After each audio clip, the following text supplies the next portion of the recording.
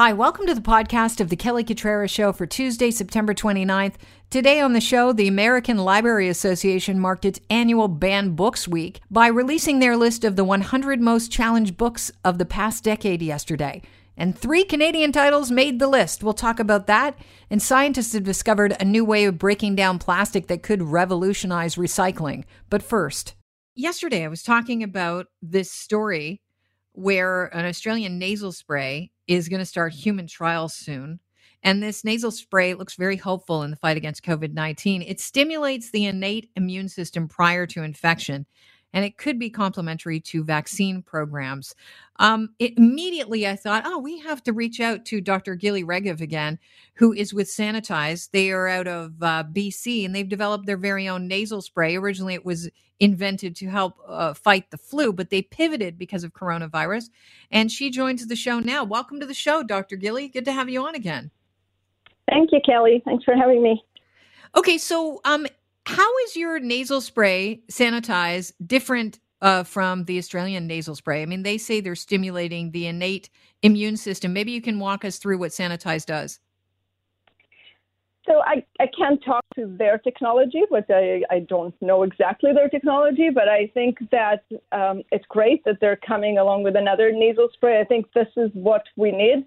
Sanitize has a nasal spray that releases nitric oxide, which on top of doing a similar thing, nitric oxide in our body stimulates the innate immune system. So in some ways similar, but nitric oxide also is an antiviral. So since the infection starts in the nasal passages, if you spray a liquid that has nitric oxide that acts as an antiviral, it will just kill the virus.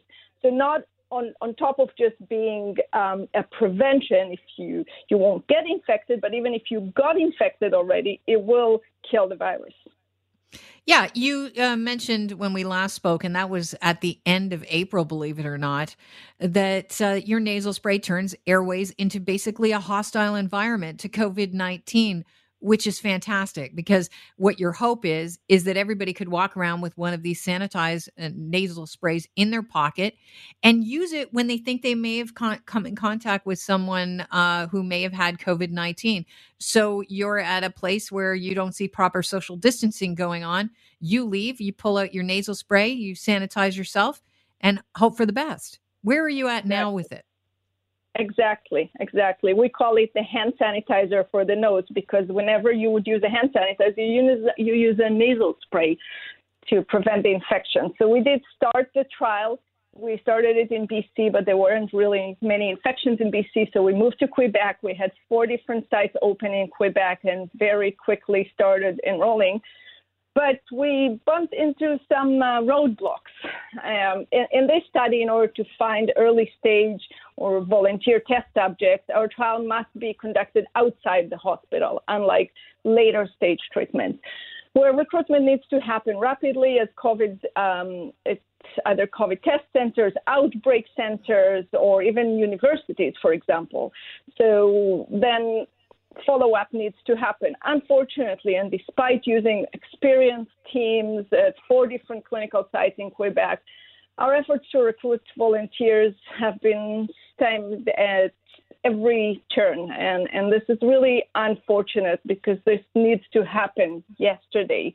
We've had repeated attempts to engage public health officials and medical authorities that just failed.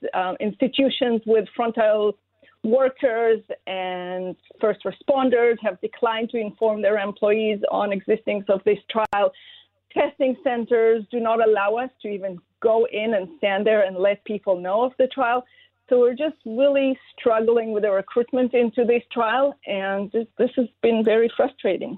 Why the roadblock? I mean, Health Canada already approved you for clinical trials, so you have the government's blessing. Why the roadblock from health officials? Because one of the things you're looking at doing, and you and I have spoken before, so we're privy to, knowing what your goal is, but you need to enlist people that work in high risk settings of COVID-19, because the whole goal of Sanitize is if you feel like you have come in contact with it, then you spray Sanitize to sterilize your nose so that you can neutralize and kill the virus. So you need people in these high risk settings. Why the roadblock? That's a great question. We're stumbling that as well. We've shown that this is a safe treatment. Nitric oxide is already an approved drug. We're delivering it here in a lower dose than what's allowed to treat babies that are born yesterday. So their safety is very strong here. And the challenges is just getting to this population, getting people know about the trial and wanting to come into the trial, and getting the provincial government to help us in just putting the word out there that this trial exists, that people can join the trial, and getting universities, for example, to allow their students to know about this. This is there are quite a lot of infections happening right now at universities, care home facilities. And the other thing is to let people know that if they did get infected, or if they think they're infected, or they have some symptoms, they can come to us. We can test them within 24 hours in the trial. They'll get an answer, and they can join with a treatment that may help them get better very quickly. We believe that you can turn from positive to negative in just a few days.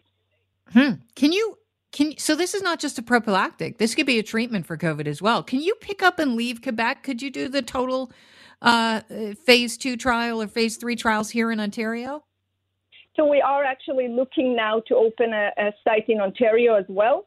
And I'm hoping that within a week we can have another site in Ontario. We do have 4 sites ongoing in Quebec, and I know that the cases are unfortunately coming up again. So yes, I'm hoping that we can open another site in Ontario.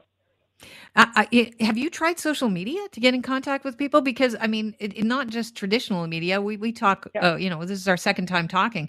But if health officials are coming in, if universities and organizations are kind of barring you at every turn, why not just do a blanket social media campaign? Well, that's a good question. We have sites that this is what they do. This is their profession. They know how to recruit. They've even been refused by Facebook to put an ad in there. So we've tried in every single way, and we keep trying. We're not giving up. We keep trying. We will make sure that enough people are getting into this, because the longer this trial takes, the longer it will take to get these drugs to the market. And people are dying in the meantime, and we can help. Dr. Gili, I thank you for your time once again, and I wish you the best of luck with your trials. Thank you. If I may just say that if anyone is interested in going into the trial, you can go into our website, sanocyte.com, and have all the data how to get in. I want to talk about something. Let's pivot away from coronavirus. Could we for a minute here? The American Library Association marked its annual Banned Books Week yesterday by releasing their list of 100 of the most challenged books of the past decade. And go figure, it wasn't like Schitt's Creek at the Emmys where we swept the comedy awards, but 3 Canadian titles made this list. Here to talk about it, Deborah Caldwell-Stone, director of the American Library Association Office for Intellectual Freedom. Welcome to the show. Good to have you on. Thanks for having me on, Kelly. Okay, so what's the criteria for this list of most challenged books of the past decade? Well, ALA has a project where we ask for reports of books that are challenged and banned in classrooms and libraries, as well as collecting media reports about book challenges in libraries and schools. And we compile this data into a database. And while we don't claim that it statistically,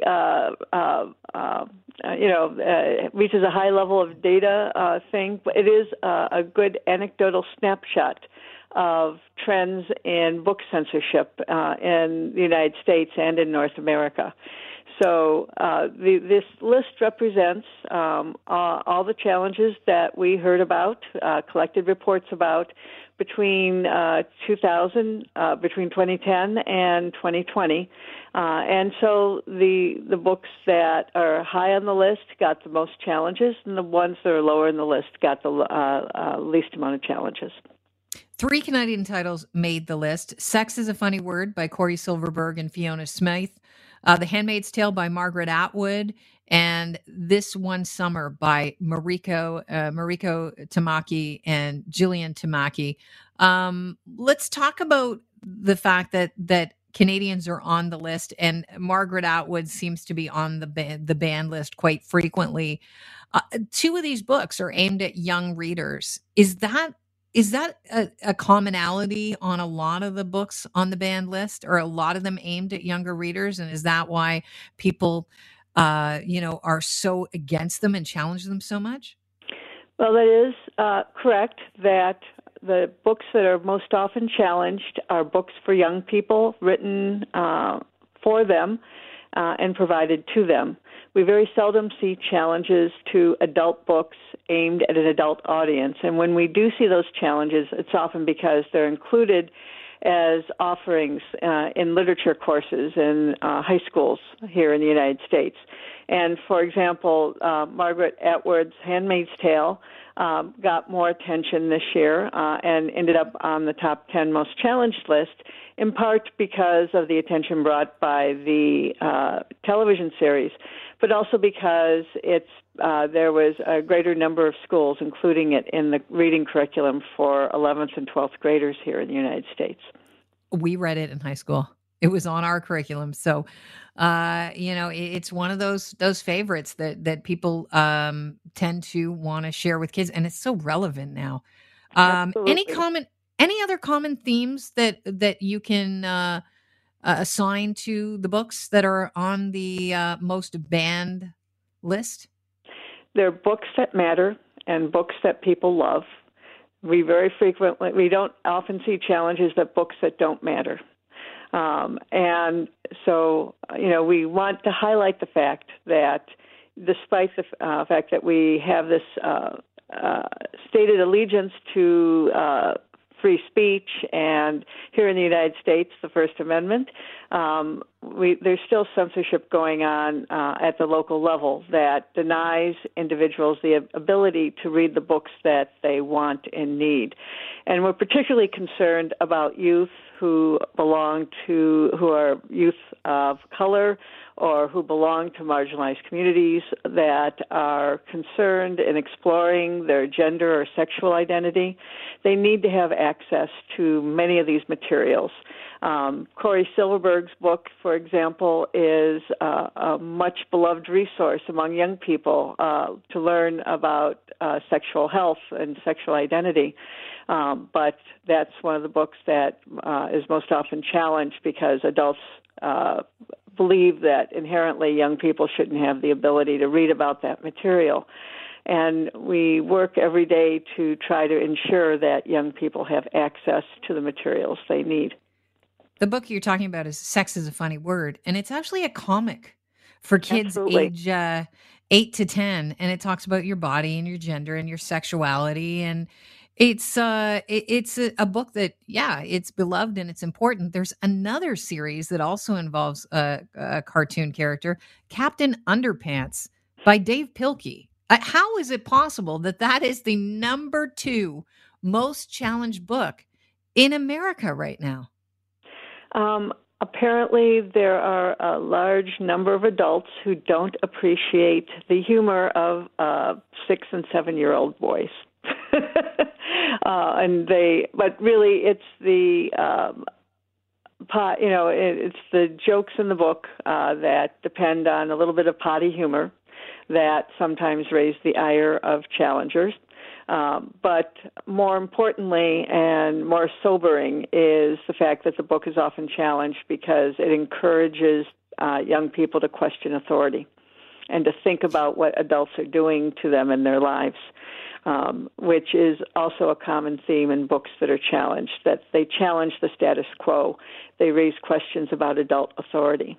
For many years, the Harry Potter books that were challenged frequently in libraries and schools, yes, they were challenged because of the depiction of witchcraft, but also a common theme, again, was here are young people questioning authority, taking agency over their lives. And there's just a group of adults and many parents who take issue with that and don't want those ideas available to young people.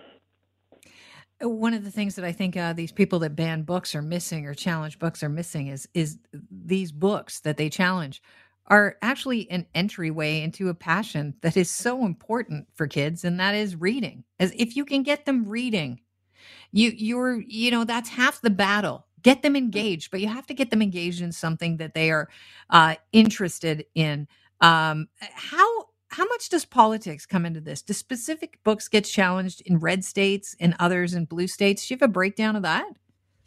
What we're actually observing is a number of organized groups with agendas concerning opposing same-sex marriage, rights for trans persons, things like that. They're now organizing to challenge the availability of books addressing those issues in schools and libraries. And so I wouldn't say that it breaks down among states or anything, but it does reflect a particular group's political agenda. And so they have encouraged local chapters to challenge both books and programming in local libraries that offer positive depictions of LGBTQ life and that depict LGBTQ characters. It's one of the greatest trends we've observed in the last few years. If you look at our most challenged book list for the last decade, the top 10 includes a lot of books that were always what we call frequent flyers on our list. Young adult books dealing with coming of age, John Green's books, for example, Looking for Alaska. But we've seen a great shift now, and so this year, 8 of the 10 books on our top 10 most challenged books for 2019 all deal with LGBTQ themes or contain LGBTQ characters. Our number one book, George, is a middle school novel about a transgender girl. And so that's probably the most troubling trend that we're seeing, because certainly there are children, young people, families that all want and need this information. And certainly the public library and the school library as well should include these books in the collection so that they can find their lives reflected in the institutions that are part of their lives. Back when I was a kid, Judy Blume was the big young adult author, and it was books like Blubber and, Then Again, Maybe I Won't, and Deanie, things that caused you to even, they almost preempted the questions before you had them. And whether you related to the main character or not, it allowed you as a kid to understand some of the things that main character might be going through. And build a little bit of empathy. How important is that for kids and the literature that they pick up? It's absolutely vital. I've been a reader all my life, and it was important to have books that explained the world to me or helped me think about what I was confronting in my life. And I know that there are many young people who find their entryway into reading by reading books like The Absolutely True Diary of a Part-Time Indian. I've actually talked to many adolescent boys who absolutely hated reading, but then they picked up The Absolutely True Diary and actually found a work of literature that reflected their experience in their lives, and they acquired a love of reading for those books.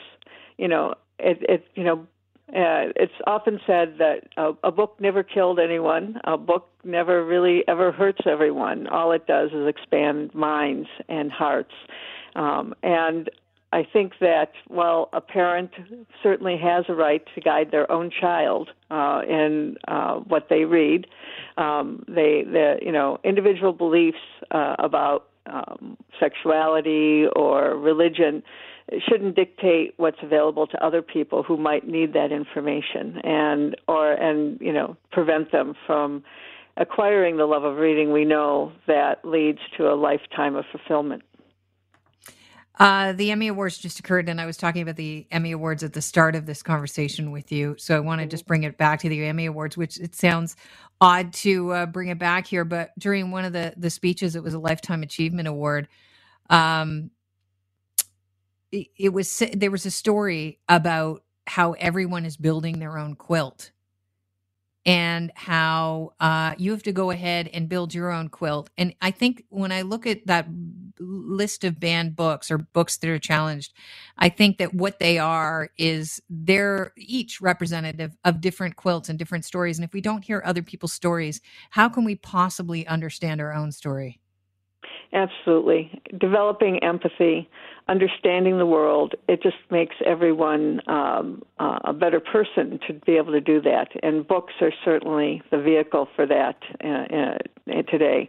You know, if I can reach out and find a book that allows me to explore and stand in the shoes of another person whose life is completely different from mine, then it allows me to better understand the world and understand myself and understand the lives of other people. And I can't agree more that, books are such wonderful things, and that they should, we should only encourage young people to read as broadly and as widely as they can. We got a lot of time during this pandemic to sit down with a good book. If you're looking for the list of 100 most challenged books of the past decade, do we go to the American Library Association webpage? Absolutely. Actually, you can go to ala.org/bbooks, and that will take you to the portal of our lists and information about Banned Books Week, where it's all about celebrating our freedom to read, our intellectual freedom, and you can get the book lists and learn about activities to observe Banned Books Week and to promote books and our freedom to choose them. Deborah, I want to thank you for your time today. It's been really a pleasure talking with you. Well, thank you for having me on, Kelly. It's been a great time, and I appreciate the opportunity. All right. Our government still wants to get rid of single-use plastics in the near future, and I am completely behind that. I'm so sick of going up to the cottage, walking along the shorelines of Lake Huron and picking up plastic that I think, wow, if I'm not doing something positive with this is going to continue to end up breaking down. We've got a real problem with microplastics, not only in the ocean, but in the Great Lakes. And so this story is a really positive story. It's about a super enzyme that degrades plastic bottles 6 times faster. And it's been created by scientists and it could be used, of course, for recycling within a year or two. That's great news. Dr. Erica Erickson is a researcher at the National Renewable Energy Lab, one of the first authors of the research. She joins the show now. Dr. Erickson, it's a pleasure to talk with you. It's great to be here. Thanks. What's a super enzyme? So in this case, we're looking at a natural enzyme, actually, and comparing it to a version that we've actually changed in a small way. And it's about 6 times better than the original version at degrading PET from plastic bottles. So it's super because it's doing a really cool thing. And it just happens to be better than the natural version. This was derived from bacteria that naturally evolved the ability to eat plastic. How did we discover this bacteria? Yeah, so this bacteria was identified in a recycling facility in Japan and published in 2016.